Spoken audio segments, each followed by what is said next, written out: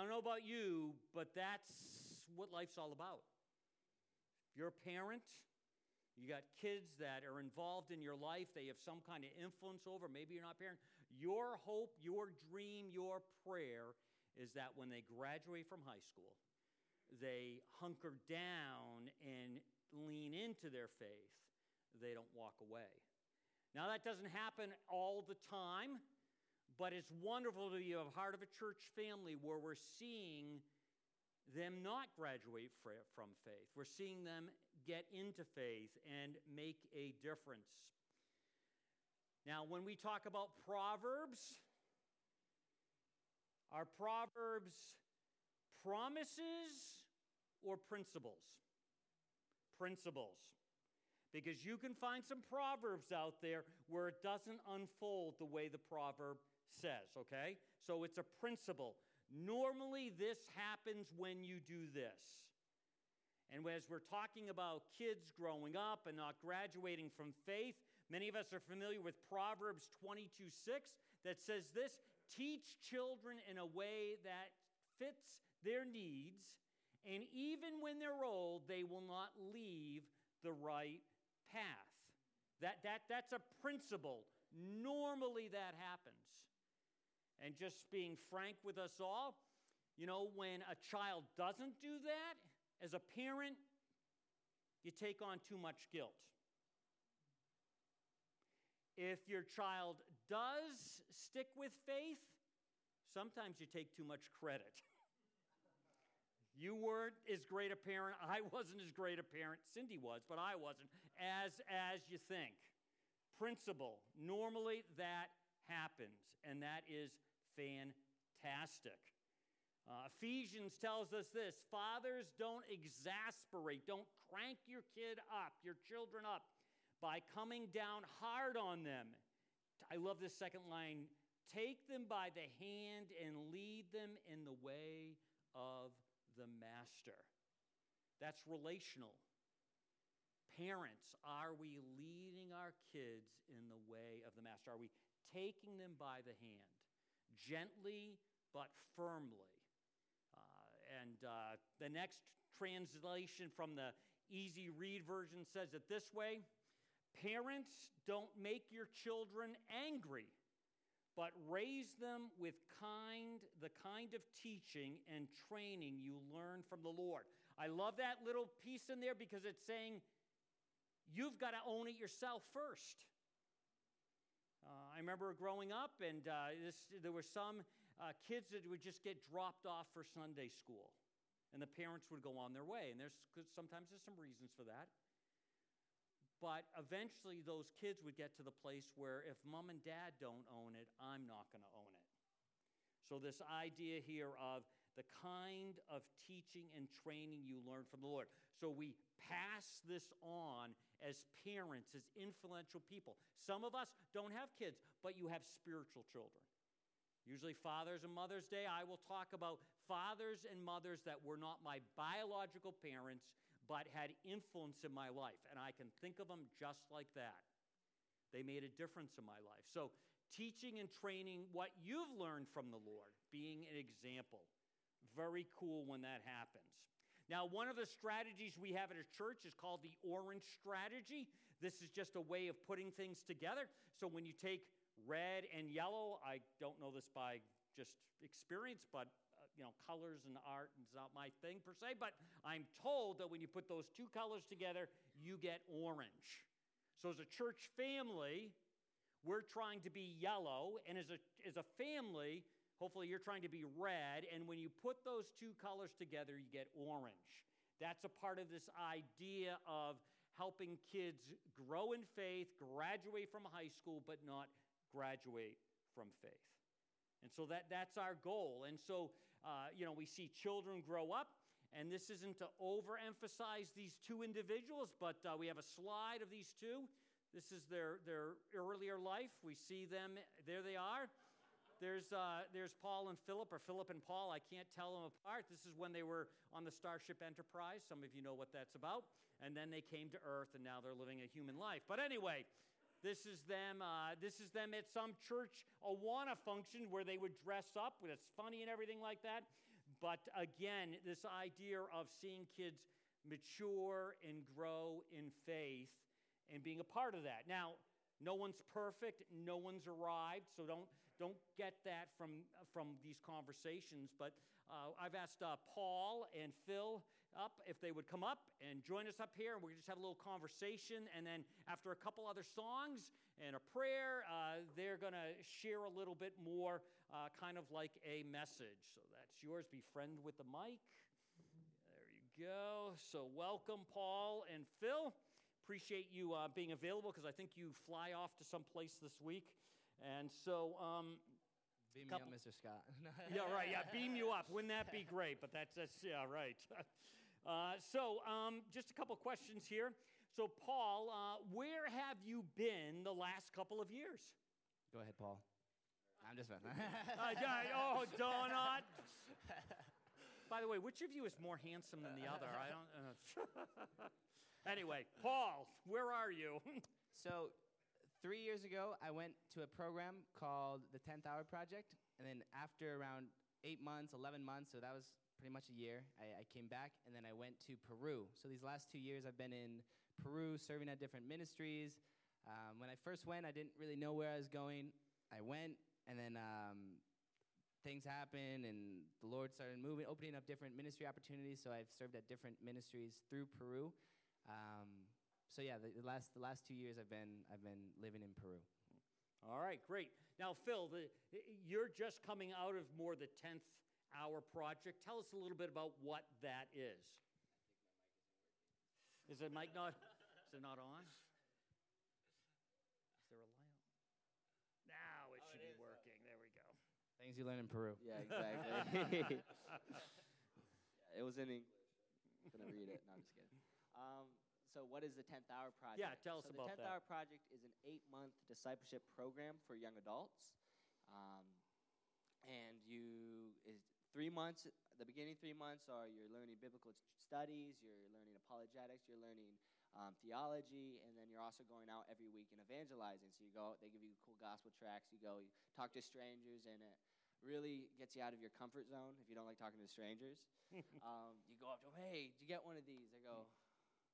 They grab it, they read it, and then it just opens up conversations with, bringing the church basically to the people. You go out, and then you go to gas stations, you go to all these places, and just regular places. It's nothing special. It's just in New Mexico, but 3 months discipleship, and you're learning as well as applying evangelism. You're also learning a class about evangelism, which the next phase is a 6-week tour of the United States.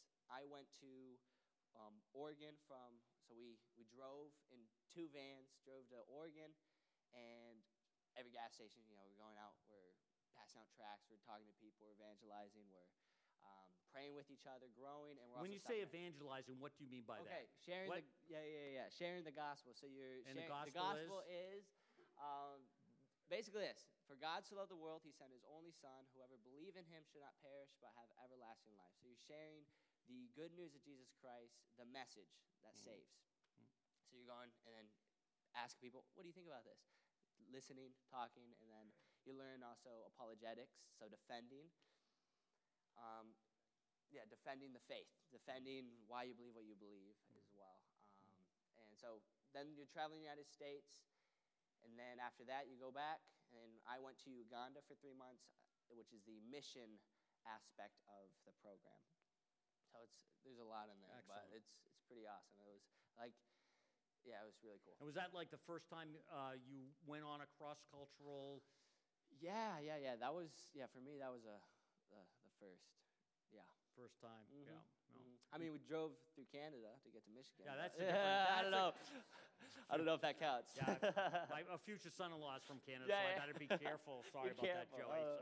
It was great. It was great. Great. And what was your this is a little off some of the questions, but what was your first cross-cultural? Did you go to Honduras with? Yeah. So, how did all this start? Why did I start learning Spanish and whatnot? So, actually, the first cross-cultural experience that I had was on a mission trip to Honduras, and through this church. So going and shoveling making floors for people in Honduras. Like that was the first experience I actually had with. I thought Honduras was South America, so I was like South America, but it's actually Central America. But that was the first like experience that I had with another culture or the Spanish culture. Excellent. And as you think about that, how did that really set you up then to do the 10th Hour Project? What things happened by having a short-term missions experience? Yeah. So how did that influence?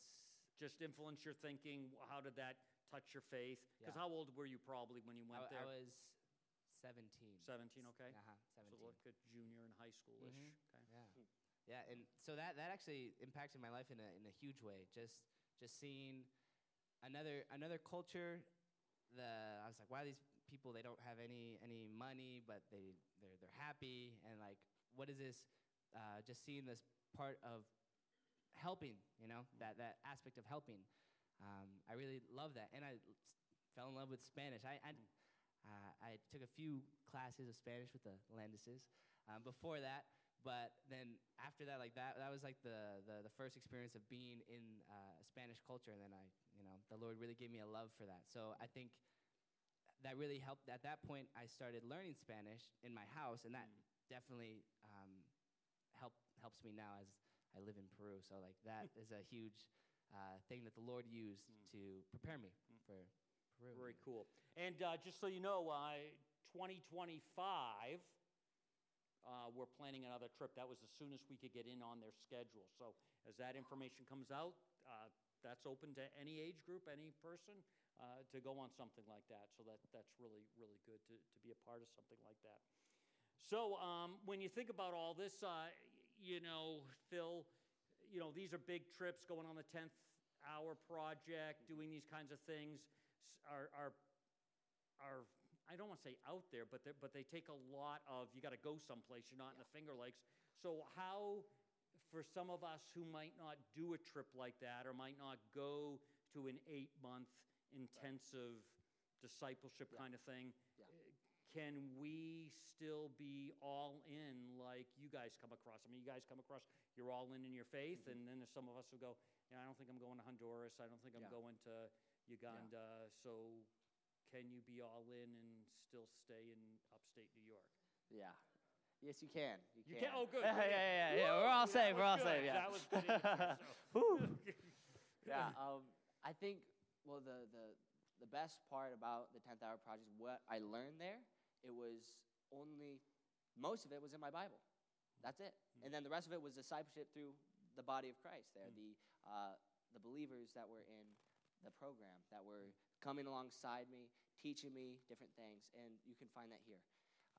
So you're safe. You don't have to go all the way over. But, yeah, it was interesting. Just the Lord used it to take me out of a place I was and then to teach me. And you can find that isn't always, it's not always New Mexico, and it's wherever it is, because God makes us all unique. And we each have our own walk with him, and where he teaches us how we need to be taught. Like, it probably won't work for everyone to go on the program, and then you wouldn't learn the same things that I learned. You won't come out with it with the same things that I came out of it with. So, yeah, just pray. That's where God reveals it to you, and you talk to Pastor Dave. you go to lunches and stuff, and you read your Bible, you pray, and you have your Bibles here, right? You don't need. It's not in New Mexico, so that's the beautiful thing about it, and that God is also there and here. But obviously, a trip like this, an experience like this, definitely jump starts areas in your faith. So if you could do something like this, that's not to discourage it. But if you can't, don't go, I guess I can't be like Phil and Paul, but you can be fully engaged. So that's just really, really good to know. And Paul, you would say, give it a try. Yeah, I mean, look what it's done for you, right? Yeah, in your heart. And I think that, like, less distractions. The thing is, with going to New Mexico, it's like, oh, wait, you don't know anyone here. you don't have any distractions. You're focused on seeking the Lord in the sense of reading your Bible, praying, and being like, God, what do you want me to do with the rest of my life? That quiet time. But like that is something that we have here even. You can, if it's your schedules and you're super busy after 8 o'clock, then a little bit earlier, get up and then be like, Lord, what do you want me to do with my life? How can I live for you or be all in, as we would say. But it's like, that. So the takeaway is we all, as we walk with Christ, ought to be all in. How that's expressed is different. If you can do, it's almost like a gap year intense thing. If you're in 15, 16 or younger and thinking about what am I going to do when I graduate from high school and you don't have plans, this is a great thing to do. This is a great place to plug in and try one of these things. And there's the 10th Hour Project. There's other places. There's Word of Life. If you want it, you can find it. And then for those of us who can't jump in like that, there's other pathways. And again, it can be a little harder because there are all these distractions, but it's possible. We all ought to be all in following Christ. So Paul, you're wrapping things up in Peru. You're going back there for a little while, but then you may be coming back this way. What do you think your future plans are? The next steps are currently, go back to Peru Tuesday morning, early, really early. This Tuesday. And then we're going to receive a team, 10th Hour team, and they're come, and then we're actually, in the next 7 months, we're going to receive 2 teams. They're going to come, and we're going to serve at the church and do different outreach aspects, going to all sorts of different things. Anyways, so we're going to be really busy these next 7 months, and around 7-8 months, that's kind of where my commitment thus far with where I am, kind of like a discipleship aspect ends, like a program ends. Right now I'm doing like a class, and that's when it's going to end in like 7-8 months. So then after that's going to be my prayer request is praying for wisdom, really. Like, Lord, where do you want me to go? What do you want me to do? Is it further into Peru? Because there's so many doors, so many opportunity there in the sense of serving and different churches and even church planting, just so many things. It's just like, Lord, what do you want me to do? So that would be my prayer request as well, is that you pray for these next steps even after the program to see where the Lord wants me to hone in, Definitely be doing that. And Phil, what's your next step? Is 10th Hour winding down for you? Because you're going to Peru like a day later. Yeah. With one of these groups that's going down. Yeah, right? yeah. So I'm going to be kind of helping the 10th Hour students fly to Peru because I know how to do it. I've done it once. Yeah. Yeah, exactly. Show them the ropes. But I'll be flying down 2 days later, Thursday instead of Tuesday. So Thursday morning. So Paul will welcome me with hopefully something. Open arms. I made your bed. So the next step is just to fly down to Peru with the students and to really press in the time there with these kids that want to know more about Jesus, want to know more, and then to help them, but also to receive discipleship there. So when I go there, the pastor there is going to also disciple us. He's been discipling Paul. He's going to disciple me as well. And disciple, just teach the Bible. Just teach how to teach. That's so you're going to see. Yeah. Hopefully when I come back next time, I'll know how to teach. Improvement. Yeah. As only brothers can say. Huh? Exactly. And so are you on the same 7th month schedule, or are you on? Okay. Yeah. All right. So we'll be going down with him and helping out in any way I can. I hope to also help out with the worship that they have down there. The Lord has opened that door, so I'm going to go through it. Great. Yeah. And we also ought to be praying for Mom. I should have had her up here because Lit and some of your babies go on trips like this. I mean, that's tough. And I think I shared maybe 3 or 4 weeks ago that one of my kids wanted to do mercy ships, and I was kind of a little bit like, ooh, I don't know if I want you to do that, and that kind of thing. So it's easy to talk it, right? It's easier. And let me just say, in this whole associate pastor youth emphasis, people are not going into the ministry. People are not becoming missionaries, difference maker partners. And there's actually, it's kind of embarrassing, but the average age now of a pastor like me is 60 in the United States. So I'm actually a young pastor. But when I started, it was in the 40s. So we need to be better as churches, helping kids grow up, own their faith, not graduate from their faith, but at least consider and encourage our children to serve God full time. Not all children, but some. And we're not really doing that well, or there would be more people out there. It'd be easier to have these positions filled, have difference makers out there. So Paul and Phil are going to come back and give us a little encouragement 10 or 15 minutes after we sing. But as we wrap up this segment of the service, I've asked Jason if he'd come and pray for you guys, and then we'll move on. So he'll need one of those mics.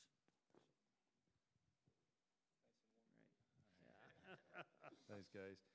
I just want to say before I do pray that I've really enjoyed watching these guys grow up. I remember them helping me with games and VBS back in the day, and watching them work in Awana, and just seeing them come up in this church and other places as well, seeing them at the school, seeing them at my house eating all my food, things like that, along with his brothers and Dave, everybody over there. But when I say something about the boys coming over, my daughters know who that is, and these guys are a part of it, and I miss those times, but I also cherish those memories. So there's been a lot of hours that I've prayed for you guys, along with your brothers and Dave and the Watermans and all that, like the guys that I spent a lot of time with, and it's a pleasure to be able to pray for you then as well as now. So, Heavenly Father, I just thank you for Phil and Paul. I thank you for their willingness to serve you in whatever way that is. And some of us, that might be locally, it might be here in this church, it might be at work, however it is, but in some situations it might be in Peru. And I just pray for these guys to continue to grow in their faith. I pray that they would continue to make a difference for you. And I pray you'd be with them 7 or 8 months from now as they're trying to figure out what the next steps are. And I just pray that they continue to move forward with boldness in whatever you have for them. And I just thank you for the difference that they are making, and the men that they are becoming. In Jesus' name I pray, amen.